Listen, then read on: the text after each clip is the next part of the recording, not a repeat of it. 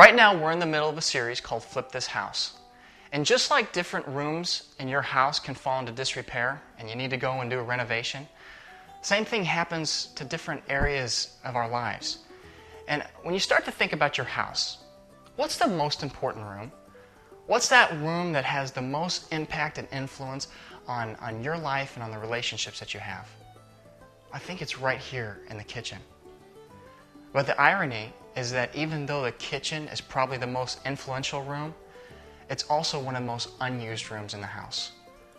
Only 23% of us actually sit down in this room and eat a meal together. 23%. See, the kitchen has changed. It used to be that you used the oven and it took time to prepare the food. But now we've got the microwave. You just pop it in 60 seconds and you're off and running. We've already mentioned, only 23% of us use it. Another thing that's changed in the kitchen is the empty chair. But not only that, for those 23% of us, both singles and families that actually gather around and have a meal together, there's another device in the kitchen that has taken away from that time. It's the TV. Pop open on the TV and take that in, and no longer are we engaging in one another's lives and finding out how everything went. Things have got to change. We have gone through a time in our lives where we have gotten so busy and so crazy, and we see the impact of that crazy, busy schedule right here in our kitchen. And so it's time to come back and to engage in life in the kitchen. It's time for a change.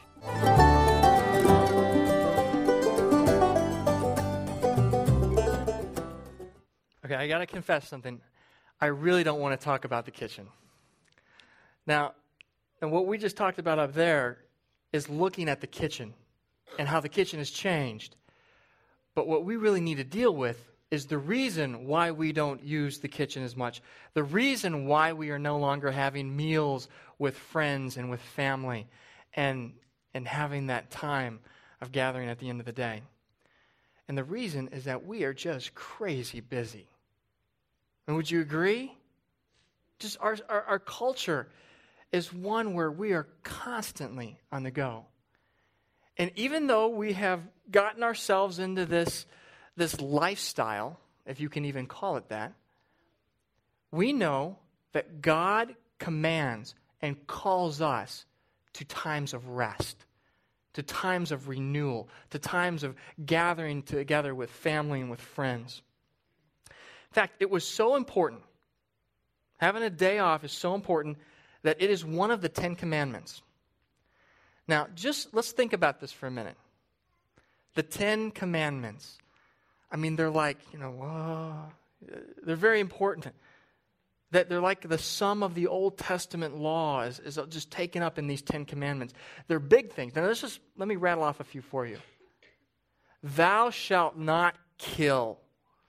You shouldn't go over and kill people. That's a pretty big commandment, right? That's a life-changing one in your society. How about this? Thou shalt not steal. You shouldn't go over and take things that aren't yours. Thou shalt not commit adultery. You shouldn't be trying to sleep with somebody who is not your spouse. You should just take a day off. Does that sound a little out of place? I mean, come on, think about it. Don't murder, don't kill, don't steal, don't commit adultery, and take a day off. Kick back, relax.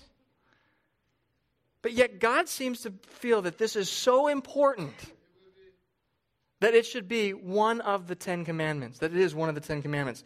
Okay, listen to it. Remember the Sabbath day by keeping it holy. 6 days you shall labor and do all of your work, but the seventh day is a Sabbath to the Lord your God. On it you shall not do any work, neither you, nor your son or daughter, nor your manservant or maidservant, nor your animals, nor your alien within your gates.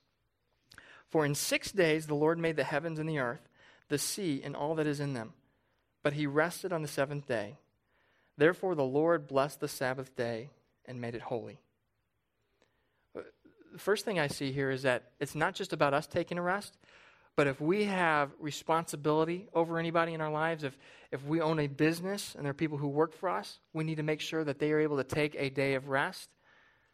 Our children need a day of rest where they're not running from this thing to that thing. And not only that, but we see that God actually ties this in to the creation narrative. He says 6 days it took him to create all the things that there was to create. On the seventh day he rested, and he did not need to rest. All he needs to do is to think and to speak, and creation leaps into existence. But on that seventh day he rested so that we would know and have a model for how our work weeks should go.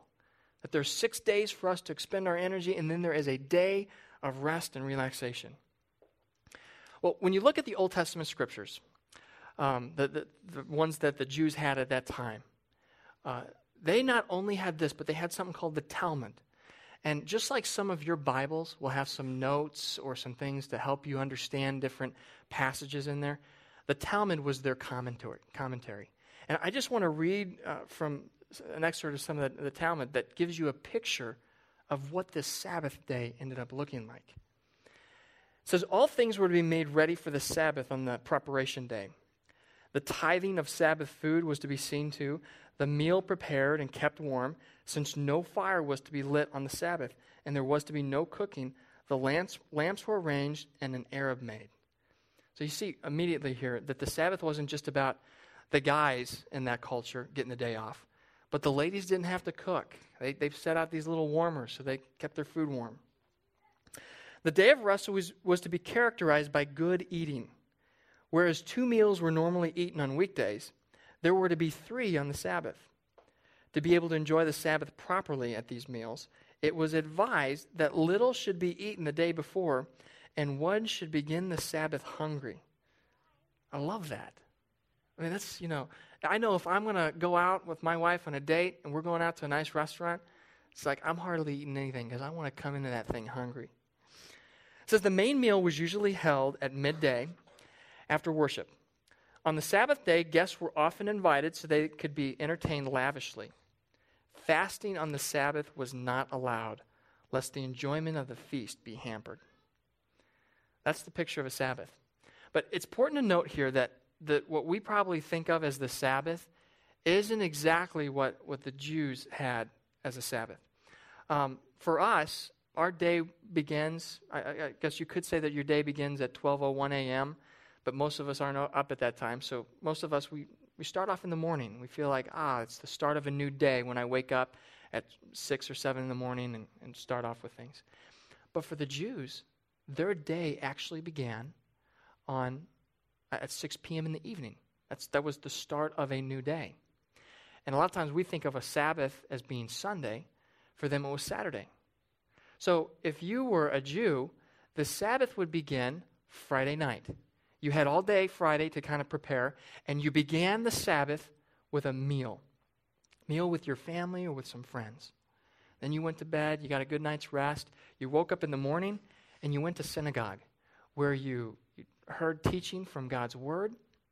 And then after that, you went home, and you had a big meal with friends, and you invited, and it was one of these meals that it wasn't like you just ate for an hour, but the thing lingered throughout the rest of the day as you made connections. Nobody was going off to the field. Nobody was going anywhere to work.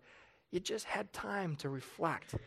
And not only that, all those other little details that had to be done, since they were put away, there was time to kind of pull back and to look at your life and where you're at from a macro perspective. You have to see the big picture. There is such a great benefit to taking a day of rest, to having a Sabbath. When we moved here, that was one of the things. Talk about where I am most guilty, it's here. And here's what's the great shame, is that to say, you know what, I'm guilty of working too hard. How many people go, oh, what shame to admit that kind of sin. I mean, isn't it almost like bragging? Think about this. We go and we say that we don't use our Sabbath, we don't take a rest, we don't do what God says, and the rest of us in our culture actually go, well, yeah, rest is good, but that's pretty noble that, You're putting in those extra hours, getting after that's great. But when we moved here, I said, okay, I've got to make a change. And anytime you change jobs and you move and you do all that, everything's up in the air. If you're ever going to make a change, that's the time to do it. And so Saturday night doesn't really work, neither does Sunday morning for me. So what I ended up landing on was Monday. And I've got this pattern right now. On Mondays, I'll wake up, I'll go for a run, I'll read some passages of Scripture. I've got some things that I'm kind of working through. I'll go to a coffee house, and I'll journal on my laptop. I'll start to think. I've kind of created some rules. I'm allowed to think about big things regarding church, but I can't think about little details. I can't do a 90-day action plan or start putting things in that task list. I've got to just think big picture. And I try to just go for a walk somewhere. Put the iPod on. I'll tell you, it is so rewarding. It is so refreshing.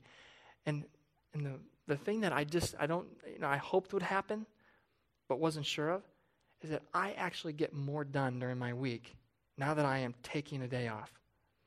And you know how this is. You get going with your week and you're like, how can I find day? There's just not enough hours to get all the things done.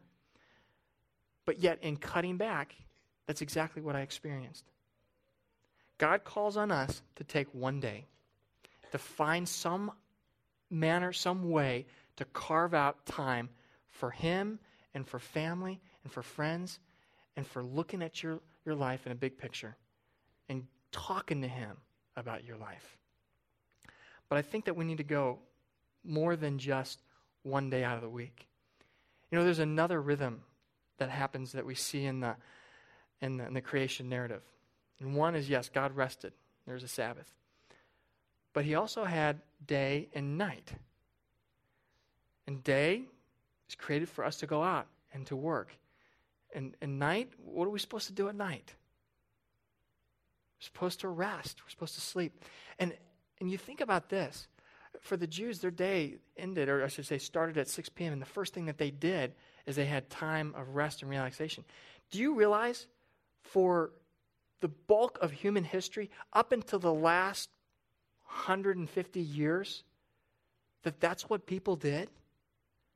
That you didn't have electricity, you didn't have a lamp that you could flip on. And so when it got night, you couldn't see to do anything. So you gathered around the hearth or the campfire, and you had a meal, and you talked about what you did during the day, and then you went to bed because you couldn't do anything else. There's a pastor by the name of Randy Frazee, and he had a large church, growing church, and just the man was a type A personality, constantly on the go. And one night he went to bed and didn't go to bed, didn't sleep. And so the next night, same thing. 7 days later, no sleep. He says, well, maybe it's time to go to the doctor. And the doctor prescribed for him that Randy was hoping he'd just get some pills. The doctor said, no, you need to take a month off. You are on a pace right now that is going to kill you. And because you are constantly working and constantly multitasking, your body has such an adrenaline shot that it doesn't know how to kick it off anymore. So you're going to take an entire month off. Tell your elders it's going to happen. And he took that month and he began to think through, what does he have to do to change his life? To get it into some type of order so that he can continue to do his work and not burn out, by the time he hits 40. And so he started to pull back and look at the life of the early Jews. And he said, is there anybody today that does that? And he found a group of Bedouins that live in the Middle East. And he just started studying them. And I just want to read, this is the picture of the life of this Bedouin community. It's the same thing that the early Jews had in their culture. It says, because the work of the Hebrew was agrarian, productivity was accomplished during the hours of sunlight, 6 a.m. to 6 p.m. At 6 p.m., the sun would set and darkness would begin to descend. And from that point on, the time would be devoted to relationships, time with family, extended family, and friends, sharing a meal, and a time of storytelling. No TV, no internet. Couldn't even read a book. Lights are out. This is where the Hebrew child would hear the creation story told over and over again. There would be no rush because there was no place to go, no mobility, no cars, no practices to be at, no lights on at those practices. Between 9 p.m. and 10 p.m., everyone would settle down to get a good night's sleep. The basic structure of a normal day for the Hebrews went like this: 12 hours available for productivity and work, 6 p.m. to 10 p.m., and then 8 hours available for sleep, 10 p.m. to 6 a.m. That's the picture. Now, I assume that as I read that to you, there's probably two things that are going through your mind. One, that actually sounds really appealing.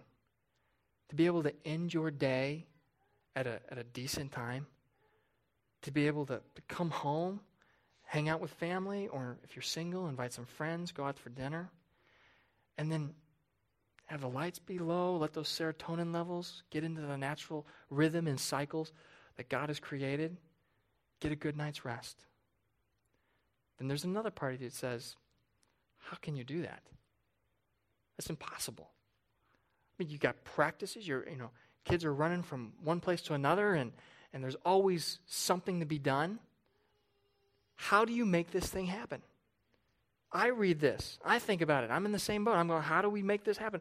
Our kids, they're getting, the homework level for a third grader and a first grader. I'm just shocked. I mean, they get off the bus, and it's like, how fast can we get the meal, then get the homework, and get them in bed by that time? And there's just, there's hardly any time to even, say hi or find out what happened in their day. But I am convinced that we have to find a way. And maybe it isn't every day at first.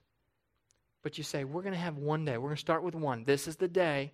We're going to get religious about it and say, nothing can break it. We are going to have time with the family. The TV's going to be off. We're going to eat. We're going to talk. We're going to play some games. And then we're going to go to bed at a decent hour.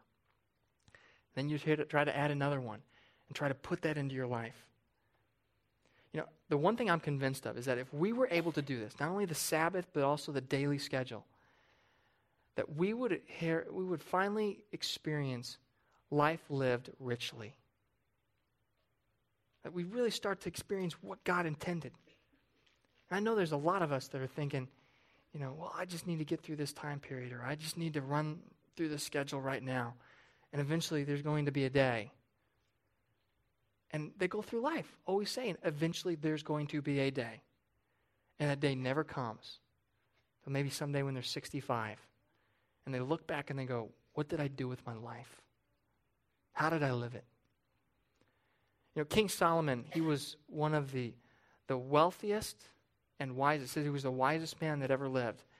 And he wrote this saying in Ecclesiastes. It says, the sleep of the laborer is sweet, whether he eats little or much, but the abundance of a rich man permits him no sleep.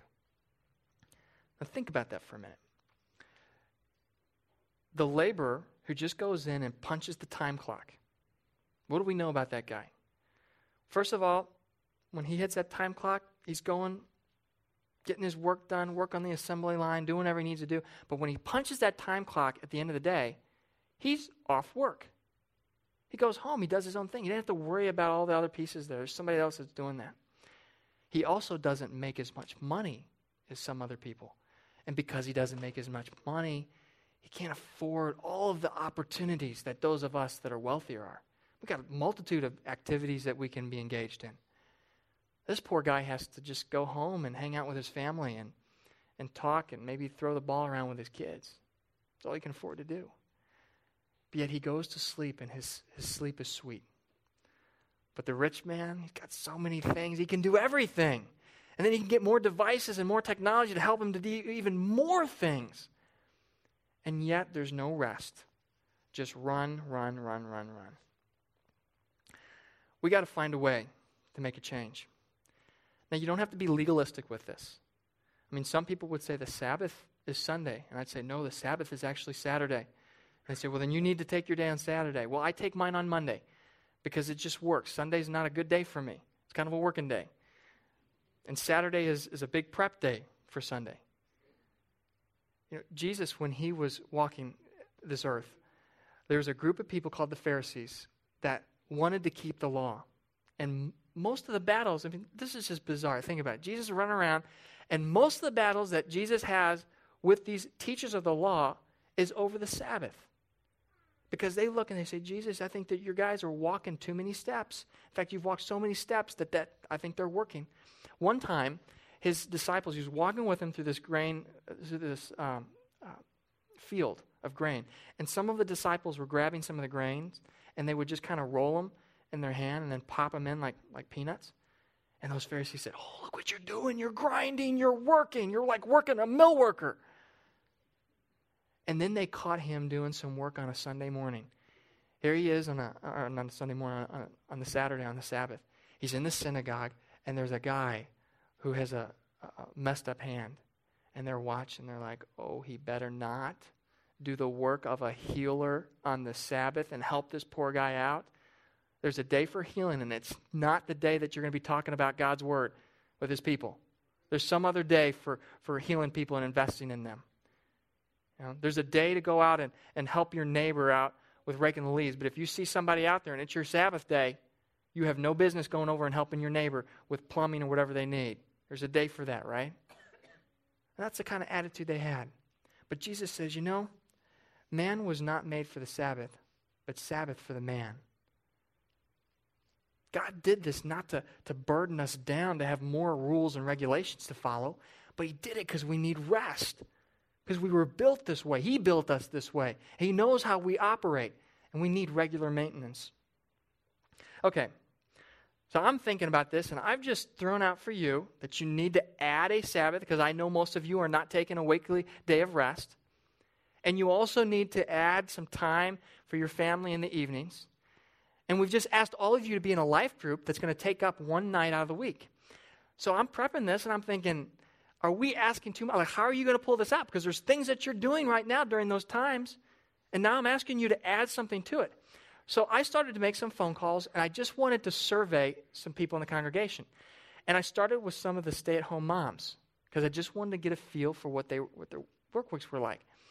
And I was really encouraged, because most of them told me that they only put in about an hour and a half to 2 hours of work every day, that really their jobs are very, very easy. And no, this is what they said. And I said, well, how is this? And they said, well, our grandmothers used to have to go out and milk the cow and pluck the feathers off the chicken, and we've got microwaves and ovens and dishwashers and washing machines, and, we eat bonbons and watch TV all day long. I said, this is great. I said, this is what my buddies always thought you guys did anyways. So then I started talking to some of the guys, some of the businessmen. I said, what are your work weeks like? You're traveling. I'm sure you guys are just crazy busy. These guys are like, no way. You kidding? We've got cell phones today. We've got personal computers, the internet. I can send stuff back and forth. Just-in-time inventory, Six Sigma processes. We are so efficient in the business world today that, our bosses are like, boy, I don't have enough to do to even maintain a 40-hour week, let alone, give you overtime or other things to do. Okay, I'm kidding around here. But shouldn't it be that way? I can statistically go in and show you how in the United States, because of all the technology that we have, our productivity has increased. Just multiple. We have so many devices to free up our time. And yet we are crazier and running just wilder schedules than we've ever done in human history. The very things that are supposed to help us out to have more time somehow pull that time away.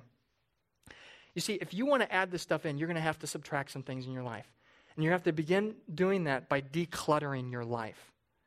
You have to go through, look at your life, and find some things that you need to pull out. Some things that just aren't adding as much value as some of these things that God commands for you to do. Well, we can start with TV. Ran the statistics on that. Men spend 3 hours and 28 minutes on average watching TV. Women are at 2 hours and 41 minutes. Every day. That's not a week, that's every day. I read that and said, no way. I know we watch a lot of TV, but come on. I started thinking about it. Our goal is to get the kids in bed by 8 o'clock. Not for their benefit, but for ours. And when we finally get them in bed, the first thing we do is pop on the TV. The DVR, I've got the news programs. I got, shows that we like, and we can watch them without commercials now. And suddenly, 2 hours is done like that. I mean, it's so easy to burn that time. But there's time all over the place. Think about children's activities. Those of you who have kids, especially those of you who have kids who are a little bit older than my kids, you guys scare me. I mean, and I feel the sucking of the vortex calling me to get my kids involved in all these different activities. It's like, my kids are going to be behind, and they're not going to be able to make the track team or the football team, and then they won't get that Division I scholarship and play pro ball someday, because we all know, that's how likelihood that is. Have you ever thought about some of the things that we're doing? And just the practices. I remember as a kid having like one practice a week. How many of your kids have one practice a week? There was actually a time when families, the wife would be at home making a meal in the evening, and she'd send the kids out. The mom would send the kids out, and they'd go play.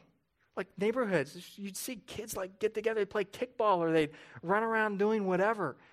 We used to chuck hedge apples at one another when I lived in Kansas City as a kid. But you did other activities. But that just doesn't happen. Our kids need their own little calendars and schedulers just to keep up. All of these things we have to go through and evaluate. And I can't make a decision for you in regards to any of them. But as good as they are, they take us away from the things that are most important. Jim Collins, he wrote this book called Good to Great. It's all about companies, becoming great companies. But I love it. He says this: the enemy of great is good. The enemy of the best thing are all those little good things that aren't the best thing, but they take up all the space. Jesus did a lot of his ministry in meals, socializing with people. And one time he was hanging out with some of his best friends, Mary, Martha, and Lazarus. And Martha, she was the older one, and she's having Jesus over for dinner, so she had to have the house swept and decorations in place, and cook with some pans and then put them in the nice fancy ones because you're having people over. And she's going to town to make this dinner right. And her younger sister Mary sitting over there listening to Jesus teach. Especially in that day, there's a cultural thing here. And if you were a woman, you weren't going to be sitting there listening to the teacher teach. You were to be in the kitchen making that stuff happen. She's frustrated. She looks to Jesus and she says, Jesus, do you see what my sister's doing? Could you help me out here? And Jesus says, Martha, Martha, you are worried and upset about many things, but only one thing is needed. Mary has chosen what is better, and it will not be taken away from her. Are you choosing that one thing? Are the things that you're spending your time on the most important? If not, you got to go through and declutter and make sure that you're obeying this command that God gives to take a rest and have a Sabbath. All right, I think there's another side to this equation. Not only do you have to declutter your life, you also have to work more efficiently. That means that when you go into work on Monday morning, that while you're at work, you work. You don't do other stuff at work. You get your work done. The same study that looked at how we're spending our time as far as TV and other things also looked at work. And what they said is that men work 4 hours and 26 minutes a day, and the women work 3 hours a day. What are you women doing I don't know. I guess the real question is what the guys doing for the other 5, 6, 7 hours. They say they're at work, right? Now, I know there's some nurses out here who are just running like crazy going, oh, I'm on it. And there's probably some of us that work about an hour a week. There's probably the law of averages, right? All evens out. But think about that. If you really start to quantify it, and one of the things that they found in the study is that people always think that they work more than what they actually do. When there's somebody actually going over and having an accounting with a little stopwatch to see what they're doing, that's when you start to realize how much waste there is in the day. There's a pastor by the name of Andy Stanley, and he's got this church that's a large and influential church in Atlanta. And, he's often asked the question, is there one thing that was a driving force to why your church is the way it is? And he says, yeah, there is. He says, there's one point in my life where I had this epiphany, And it just changed my life and changed the course of North Point and made it the church that it is. He says it was early in the church's life when they were first a church plant.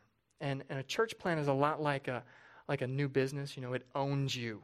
You are a slave to it every waking hour. You're just running crazy.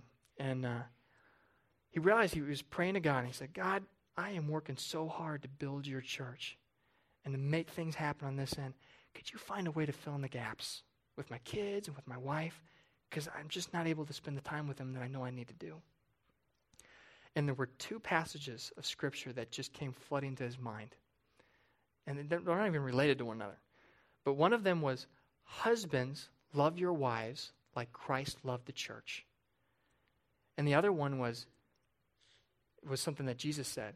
Jesus said, I will build my kingdom, and the gates of Hades will not overcome it. And he started thinking about that. The one specific command that God has given me is to spend time with my wife and my family. And Jesus says that he will build his church. And so he decided right then and there that he was no longer going to be working 70-hour weeks. In fact, he was going to be home at 4:30 p.m. every day. He said, God, I'm going to just give you my 40 hours a week, and you build whatever size church you want to build or can build with my 40 hours. But I'm no longer going to be giving 70. I'm going to obey you and honor you. He says what changed there is that it changed the way that he thought about doing. Hey, if you know you're leaving by 4:30, you've said that you made this vow and you're going to do it, you got to get some things done. And not only that, you have to delegate, and you have to make sure that you're always doing the best things, and you're spending your time where it's most needed. And so he attributes that one decision right there with the growth, enormous growth and influence of North Point. See, I think a lot of what we're talking about here is just a matter of doing it. You got to trust God and do it. I know how this is. It's like you come to church on a Sunday morning, and you're sitting in a movie theater, and it's almost like entertainment. You hear a story like this, and you want to hear stories of characters in the Bible, and it's like hearing Rocky or the story of Rudy or Hoosiers or some other come from behind hero kind of pulls it out in the end. But it's really hard to take that decision and join into the action, to become a full participant, to risk your job because you're now going to say, I'm only working this many hours. Or to take a job that is less work but less pay because these things are so important to you. It's not easy to do that. But I promise you that if you do it, if you take a chance, if you step out and talk to that boss, or you change jobs, or you do whatever you have to do to obey God in this command, that he's going to bless you. He's going to make it happen. One of my good friends from Kansas City is a guy by the name of Craig Casey. He works for this engineering firm called Burns & McDonnell. And they're building the buildings that are going to build the Joint Force Strike Fighter, the new plane that the military is coming up with. And he just recently got a promotion. And so the guy is just, he works with billable hours, and he's just got crazy schedule all the time. And he made a decision that he was going to work a 40-hour work week. Nobody in his field works a 40-hour work week. You just don't do it, especially when you get that promotion. You got to manage other people and also get your own work done at the same time. But that's what he did. And he was such a good worker that everything worked out great until he got a new boss. Guy who had recently been divorced, had no kids, was a workaholic, was there on Saturdays, was there on Sundays, putting in those 70 hours, expected his other guys to do it. So Craig walks in there and he says, listen, I am going to give you a day's work for a day's pay. And I'm going to work hard while I'm here, but I'm going to leave at this time every day. And his boss was not happy with him. His boss wanted to get him transferred to another division, and things didn't work out there for that to happen. And so the boss was just kind of waiting, You know how this is. You got to wait and kind of build up a series of events so that you can fire somebody legally. They're just going to wait on Craig. And suddenly he realized that Craig was his most productive person. Not only that, but people from other departments were asking Craig to come in. And so they were using him as well because he was so productive. And eventually got to the point that there were so many people in other departments that wanted him, that his boss was like, no, you got to keep in Craig. And he won him over. Now, I don't know if that's going to happen with you, but I do know that there is a principle that God will provide. Now, listen to this story here. We got Moses, leader of the nation of Israel. He's leading them out of slavery in Egypt. They disobeyed God, didn't go right into the promised land, so they're sent to wander for 40 years in a wilderness. No place to get food, no place to cultivate food, really hard to catch anything out there in the desert. And so God fed them every day with this stuff called manna. Just listen to this. Each morning, everyone gathered as much as needed, and when the sun grew hot, it melted away. Now on the 6th day, they gathered twice as much, 2 omers for each person. And the leaders of the community came and reported this to Moses. They're kind of shocked. They come out there every day. There's just a certain amount. There's twice as much this day. So he said to them, this is what the Lord commanded. Tomorrow is to be a day of rest, a holy day, a holy Sabbath to the Lord. So bake what you will bake and boil what you will boil. Save whatever is left and keep it until morning. So they saved it until morning, as Moses commanded, and it did not stink or get maggots in it. Eat it today, Moses said, because today is a Sabbath to the Lord. You will not find any of it on the ground today. 6 days you are to gather it, but on the 7th day, the Sabbath, there will not be any. Now, isn't that cool? God feeds them every day. They can't try to save it. It spoils if you try to keep it to the next day. But on the day before the Sabbath, there's twice as much out there, and it stays. So they have exactly what they need for the next day. Now, this may come as a shock to you, but those same type A personalities that you run with today, they existed back in Moses' day too. So what do you think the type A personality did on the Sabbath?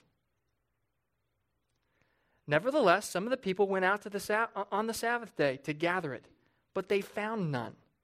Then the Lord said to Moses, how long will you refuse to keep my commands and my instructions? Bear in mind that the Lord has given you the Sabbath. That is why on the 6th day he gives you bread for 2 days. Everyone is to stay where he is on the 7th day. No one is to go out. So the people rested on the 7th day. Now, I read this, I hear this, and I see us in there. I see myself right there, smack in the middle of this passage. Nevertheless, some of the people went out on the 7th day to gather it, but they found none. Are you taking the Sabbath? Are you going out and taking extra time to get extra work done? But when you're honest with yourself and you look at your life, you realize that you're finding none. You're not really finding a life worth living. That you just start to say, well, I got to get through this time because I'm working on my master's and I'm trying to do a job. And the kids have got their thing going. And 2 years from now, we're going to be sitting pretty. And I'm going to cut back those hours. No, I got this new promotion now. 10 years from now, I'm the big boss and I can really set my own schedule. And before you know it, you're 65, facing retirement, looking back on your life and realizing that all those times you went out, you kept finding none. When God said, if you just take a rest, take what I have to give you. I've already provided enough for you. You're going to find that you have plenty to get by on. Not only get by on, but you have actually more than had you worked through that rest anyways. Okay, we're going to change gears right now. And I want to have the ushers start passing out the communion. And those of you, you may be here for the very first time, or you're not sure what the taking of the Lord's Supper is all about, but it's what Jesus wanted us to do to remember him. And here's the thing I want to tell you. When Jesus said, there's one thing that I want to do, I want to drive this in your heads, okay? This is my last time to be with you, my disciples. I've been with you for 3 years, and I want to spend time just talking over. It's like a big overview course of everything that we talked about for the last 3 years. He decided to do that in the confines of a meal. And when he said, I want you to do this continually to remember me, what was he saying? I want you to regularly have a time of rest, that you gather together and have a meal where you talk with others and you remember who I am. How cool is that? And one of the things that Jesus said that night is he said that he says, I'm drinking this drink with you, but I will not drink this again until I drink it new with you when all things come to fruition. When all of us are at the great banquet. That's the terminology, the picture, the word picture that he gives us is a great banquet that is laid out for all of us, that we all gather together. So what I want you to do right now is when the music starts playing, then you can take communion when you feel that the time is right. But I want you to have this picture in your life of sitting around a table like Jesus did with his disciples, talking about how good God is in your life. Knowing that you just put in a good day's work, you've worked hard, and now you're kind of settling in, and you've earned this time of rest. And that you just are living in the moment. Heavenly Father, thank you so much for giving us rest and calling us to this. And giving us this reminder that we are to take time for other people, take time to reflect and remember who you are, and to think about our own lives in context of what it is that you want us to do and want us to be. It is in Jesus' name that we pray. Amen.